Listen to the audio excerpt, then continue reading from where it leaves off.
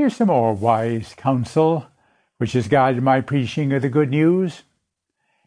Tell people only what they must do, and you will numb them into despair. You will turn the gospel into a shabby replica of the world's irreligious and nagging moralism with its oceanfuls of good advice. But tell them what they are, of their dignity as made in the image of God, and that their sins are wicked perversions of their nature. Tell them that the world with all its horrors is still God's world, though its nature is upside down.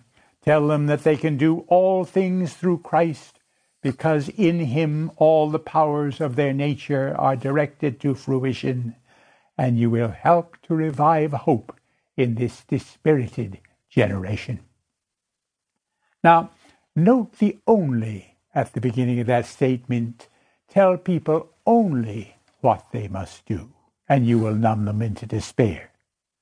Telling people what to do has a place, of course, in preaching, but the proper place for such exhortation is at the end, when the overwhelming message of God's unmerited love and goodness has prepared the hearers' hearts and minds to respond to his love through generosity and self-sacrifice. You know, it's a paradox, but one easily verified, that the preaching of morality will never motivate people to be good.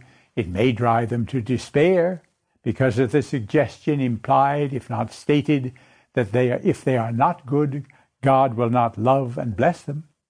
It will certainly bore them.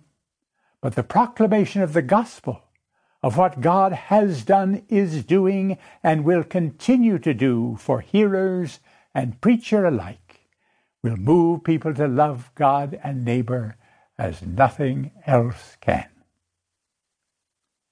If the gospel is not good advice but good news, then preachers must accentuate the positive. One best overwhelms evil not by focusing on the bad but on the good. The Lord lays on no man a message that will discourage and dishearten his congregation. A Protestant preacher writes, "Don't send your people home on flat tires. Touch positive emotions by preaching hope." That's what I want to do in the talks that follow. Say a prayer that I'll succeed.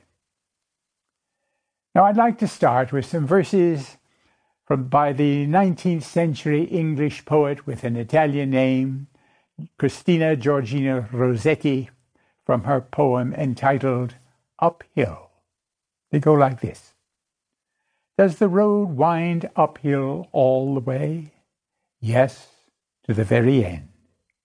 Will the day's journey take the whole day long? From morn to night, my friend. Our life is a journey. It begins at birth and ends, many assume, at death. Christians know that assumption to be false.